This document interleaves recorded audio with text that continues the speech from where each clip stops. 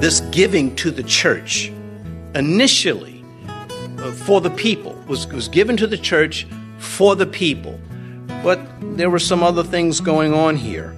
At this point, again, the church is not moving out into the world as the Lord commanded. Jesus said, go into all the world, and they're just huddled in Jerusalem. At this point, there is no outreach. There's only internal care.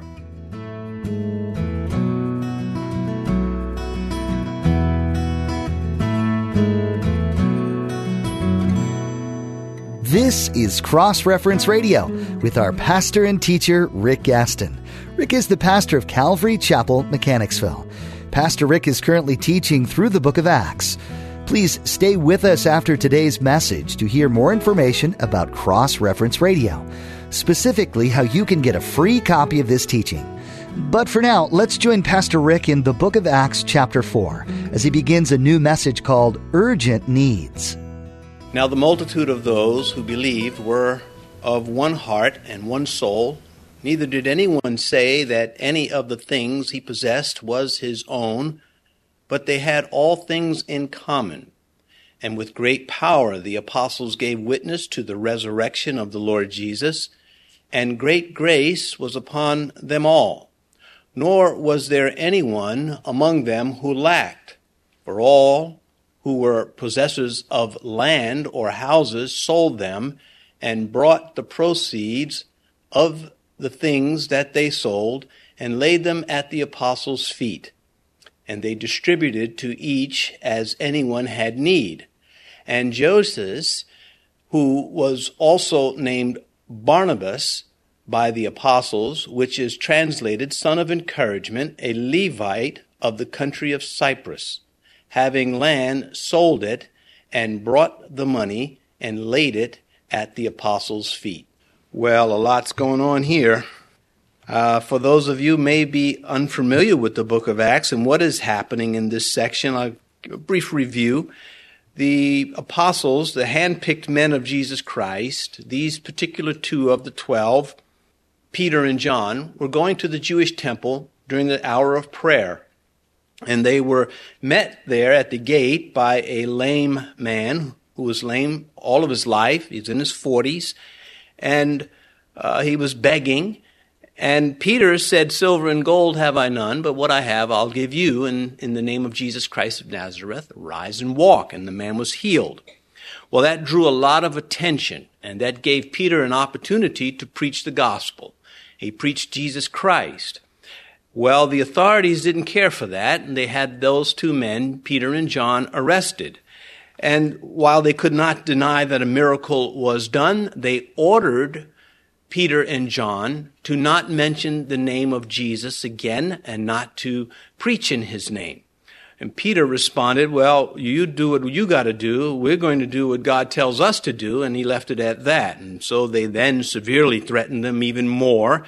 And Peter and John, though it's not recorded, I know this is what they said. Well, yeah, whatever. We're going to keep preaching. Of course, they were no evidence of them being snarky or rude, but they just stood their ground. And they go back to the church. They don't go home first. These two men, released from an overnight in the jail, they go to the church, the bride of Christ. I think it's something very wrong when we refer to the church as a campus. The word is a very special word. It is linked to the word Lord, Kyrios, the hero of the church. The name means something. The sanctuary. This is not an auditorium. This is the sanctuary. This is where we come because God has arranged this for us, and we grow, we find strength spiritually, which gives us strength in every other area of life that God wants us to have if we will avail ourselves, at least by depending on Him. Words mean something, and we should not trivialize that. Well, I digress just a little bit. Coming back to this, they go to the church, and there they prayed. In Acts chapter 4 and verse 29, we read, now this is what they were praying. Now, Lord, look on their threats and grant to your servants that with all boldness they may speak your word. And then verse 31, And when they had prayed, the place where they were assembled together was shaken, and they were all filled with the Holy Spirit, and they spoke the word of God with boldness. So they asked God for boldness to speak in the face of these threats, and God granted it. And that's now what is happening in Jerusalem at this time, as people are coming to Christ, they're getting saved. They were getting saved since the day of Pentecost, when Peter stood up and preached and the Holy Spirit came upon the church. That moment created this moment. All that preaching and all those converts that had converged on Jerusalem for the day of Pentecost, many of those converts stayed in Jerusalem. And then they had needs. Those needs had to be met. They had to eat. They had to find shelter. This was a big issue in the church. Luke doesn't really give us much comment. He just lays it out for us. And so we'll pick it up there and we'll try to color in the blanks. Or not the blanks, but we'll color between the lines. Verse 432, now the multitude of those who believed were of one heart and one soul. Neither did anyone say that any of the things he possessed was his own, but they had all things in common. Well, what's characterizing this time of need is that this lack of material possessiveness. There was people weren't, oh, this mine, there was this spirit of grace. Now here are two possibilities, again, of why this is happening. The first one that some would say is that the Christians were, or the Jewish converts from Judaism to Christianity were being cut off by their family members and by the places of employment and lost income. The problem with that is the church is not yet persecuted in Jerusalem. At this time, the authorities opposed the apostles, but the common people approved of the Christians.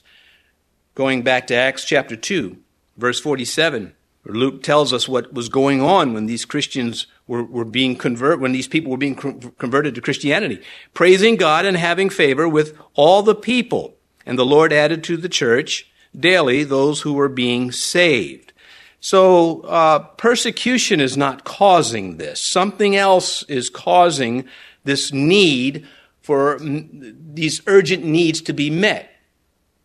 Incidentally, the title of this morning's message is Urgent Needs. Coming back to this, these converted Jews that remained in Jerusalem from Pentecost, this shows up in Acts chapter 6, when the Hellenistic Jews had a quarrel about the Jerusalem Jews getting the handouts first. The Hellenistic Jews are Jews that speak the Greek language, but not the Hebrew. And they're not from Jerusalem. They're from other parts of the world. They're Jewish, and they're converted.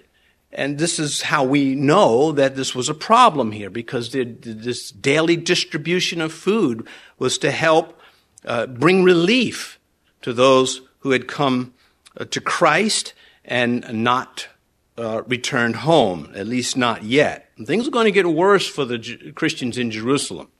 They're going to get worse not only because of the overcrowding, but because of the coming persecution and also because of the famine that will come. Those things will happen. The persecution is coming sooner. The famine is coming later.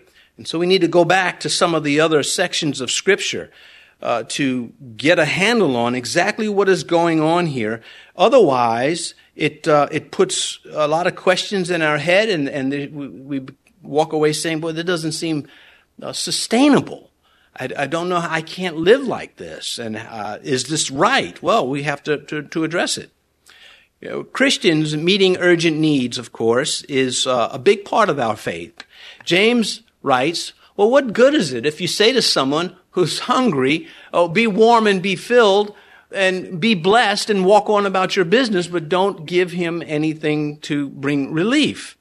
And so that's what we're finding here. We're finding Christians living this out. There were those that had needs, and they're not saying, oh, Lord bless you, and going about their business. They were taking steps to address these needs, and the Spirit of the Lord was moving in their hearts, even though we have no commandment to do this, direct commandment, indirect, yes, love, but no direct commandment.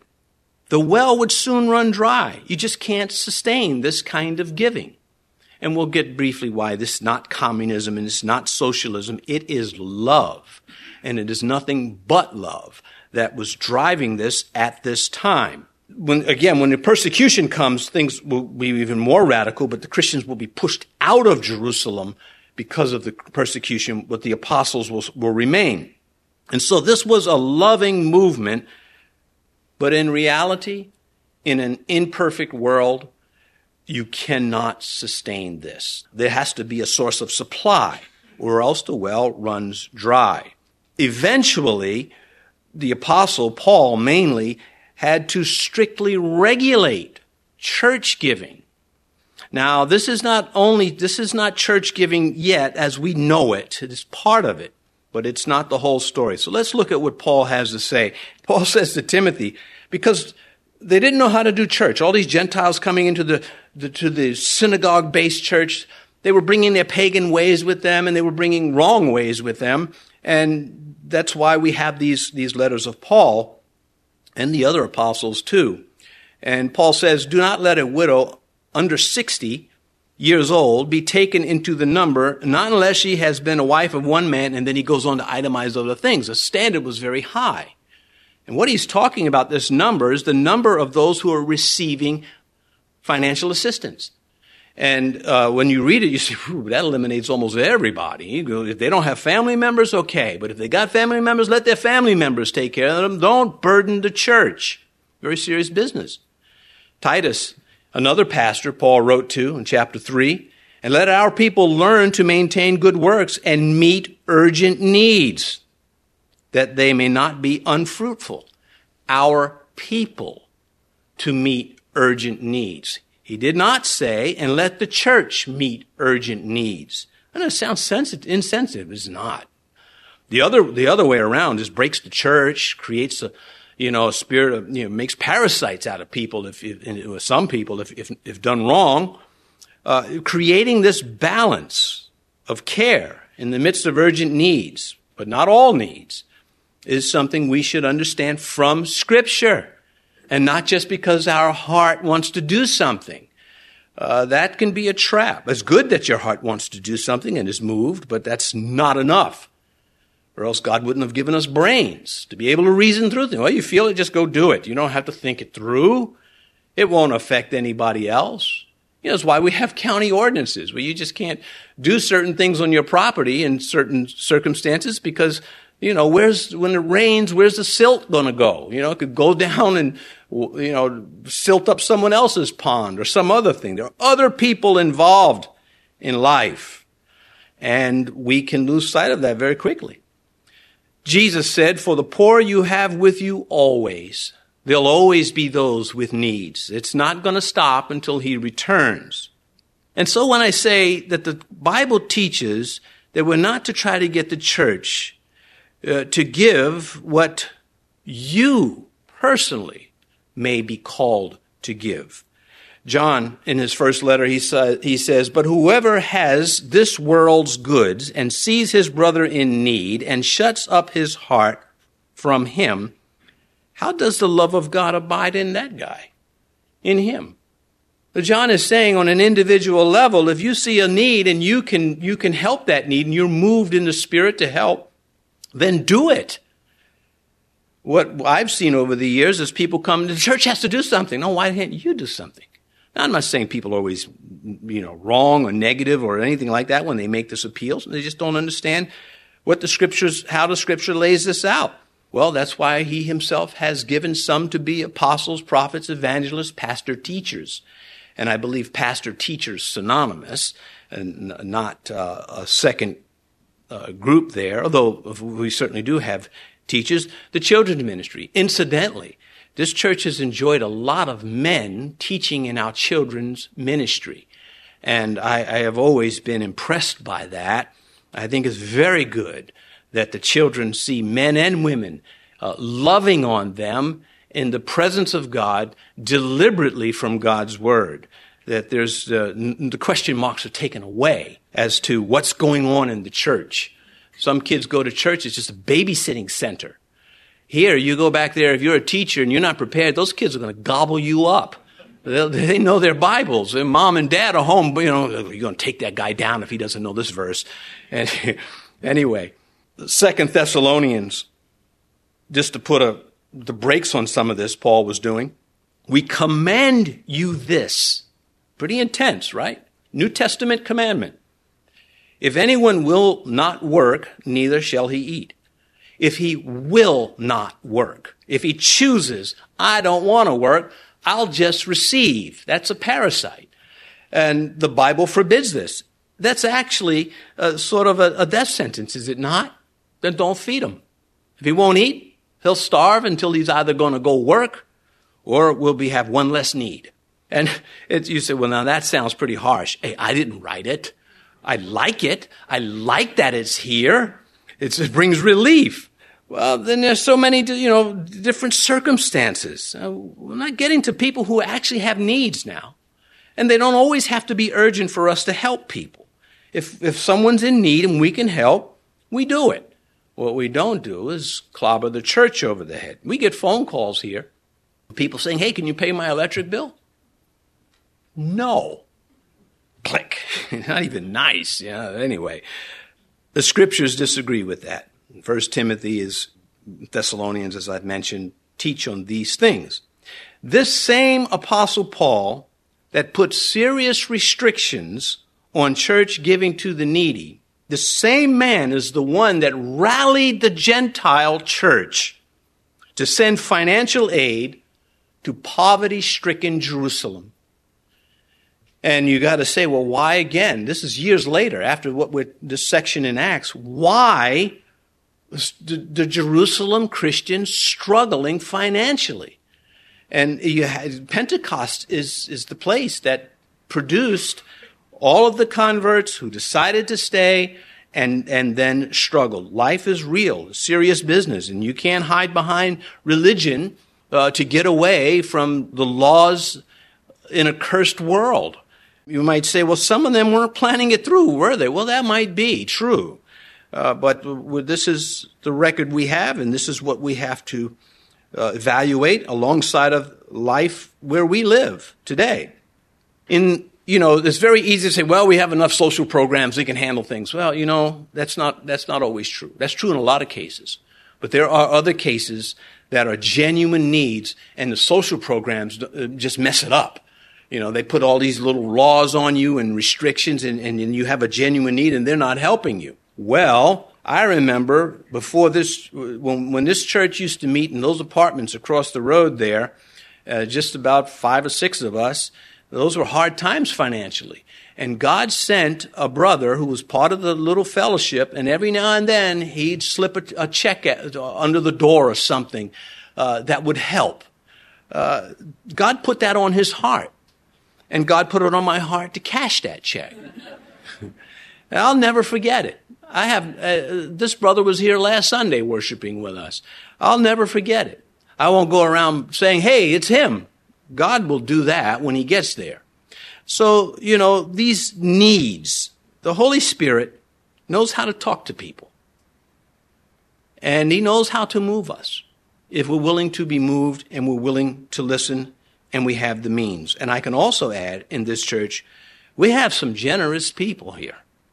We have people that give large, and it is always a blessing to see that. I don't know who they are. I never want to know who they are. By the time we get to heaven, I won't be interested in that part. But that is the work of the Holy Spirit, and we should not undervalue it. This giving to the church, initially, for the people, was given to the church for the people. But there were some other things going on here. At this point, again, the church is not moving out into the world as the Lord commanded. Jesus said, go into all the world, and they're just huddled in Jerusalem. At this point, there is no outreach. There's only internal care. Well, a church wants to have outreach. A church wants to have some method of reaching out from itself. For us, radio has been very good. We have a much larger congregation in the airwaves than we do physically in the building. And in Florida, just some in Ohio, and here in Virginia, it's been very good. And that's outreach. It's not cheap, and I'm not whining about the price. I think it's worth it. A laborer is worthy of his wages. But we were always looking to do more, and that's why we have some outreaches coming up, is we do not want to be just huddled in together, doing our thing, and that's it, although we have our distinctives.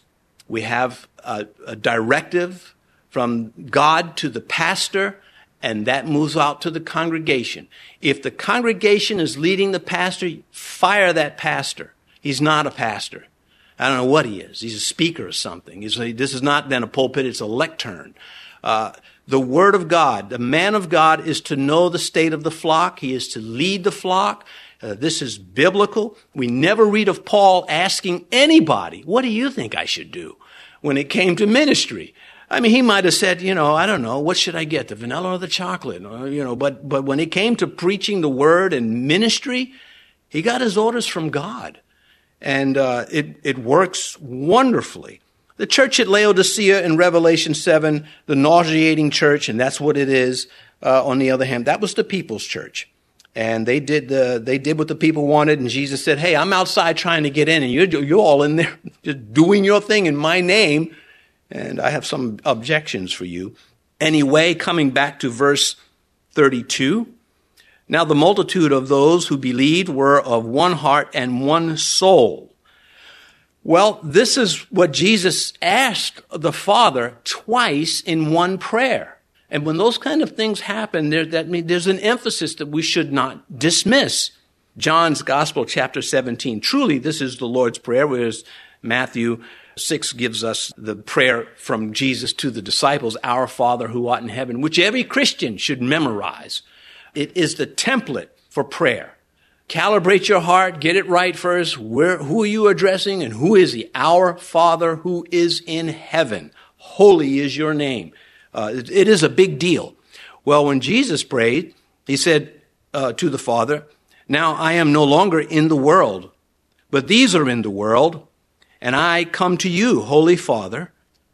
Keep through your name those whom you have given me, that they may be one as we are one. That's the first part of that prayer, first time in that prayer, that he asked for unity amongst his believers. And then it continues in verse 22 of John 17. That was verse 11. Here's verse 22. And the glory which you gave me, I have given them, that they may be one just as we are one. So Christ said, I want the church. I want the assembly of believers, not just this universal church, which is global and covers every age of human history from the church age on, but also the local church. And it's you get a little disturbed when you hear, well, the church is everywhere. Yeah, it is everywhere, but there's also a local church. And without that local church, that church everywhere will die. And so they're both a big deal. But let's make sure we don't put the cart in front of the horse. The local church has got to be strong and first, and then the other will come as a product of that. So twice he asked for unity amongst believers. He continues here in Acts 4:32. Let me pause here for a minute. Now, I might be going a little fast for some of you. I don't know how to slow it down. Except to say, the messages are recorded. There's a lot of information in the Scripture. God has a lot to say to us. And none of it's casual. All of God's Word is deep and demanding. His criteria is high. It is so high we can't reach it without His grace and kindness. But we can glean so much from what God has made available to us that we are far better off than we ever would have been without it. God does not say, look, I love you. Guess about everything else. He has it not only written down in blood and sweat, He has preserved it. And so if you're sitting there saying, man, this is like phantasmagoria. This stuff is just flying out at me. That's the Holy Spirit saying, you got a lot of catching up to do. You're out of shape. You got to get in shape. You have to start getting into my word. Take little baby bites at first. And you will grow stronger, and I will use you. It's not enough to be loved by God. I want to be used by God. I want Him to use me up without burning me out. You've been listening to Cross Reference Radio, the daily radio ministry of Pastor Rick Gaston of Calvary Chapel in Mechanicsville, Virginia. As we mentioned at the beginning of today's broadcast, today's teaching is available free of charge at our website. Simply visit crossreferenceradio.com. That's crossreferenceradio.com. We'd also like to encourage you to subscribe to the Cross Reference Radio podcast. Subscribing ensures that you stay current with all the latest teachings from Pastor Rick. You can subscribe at crossreferenceradio.com or simply search for Cross Reference Radio in your favorite podcast app. Tune in next time as Pastor Rick continues teaching through the book of Acts, right here on Cross Reference Radio.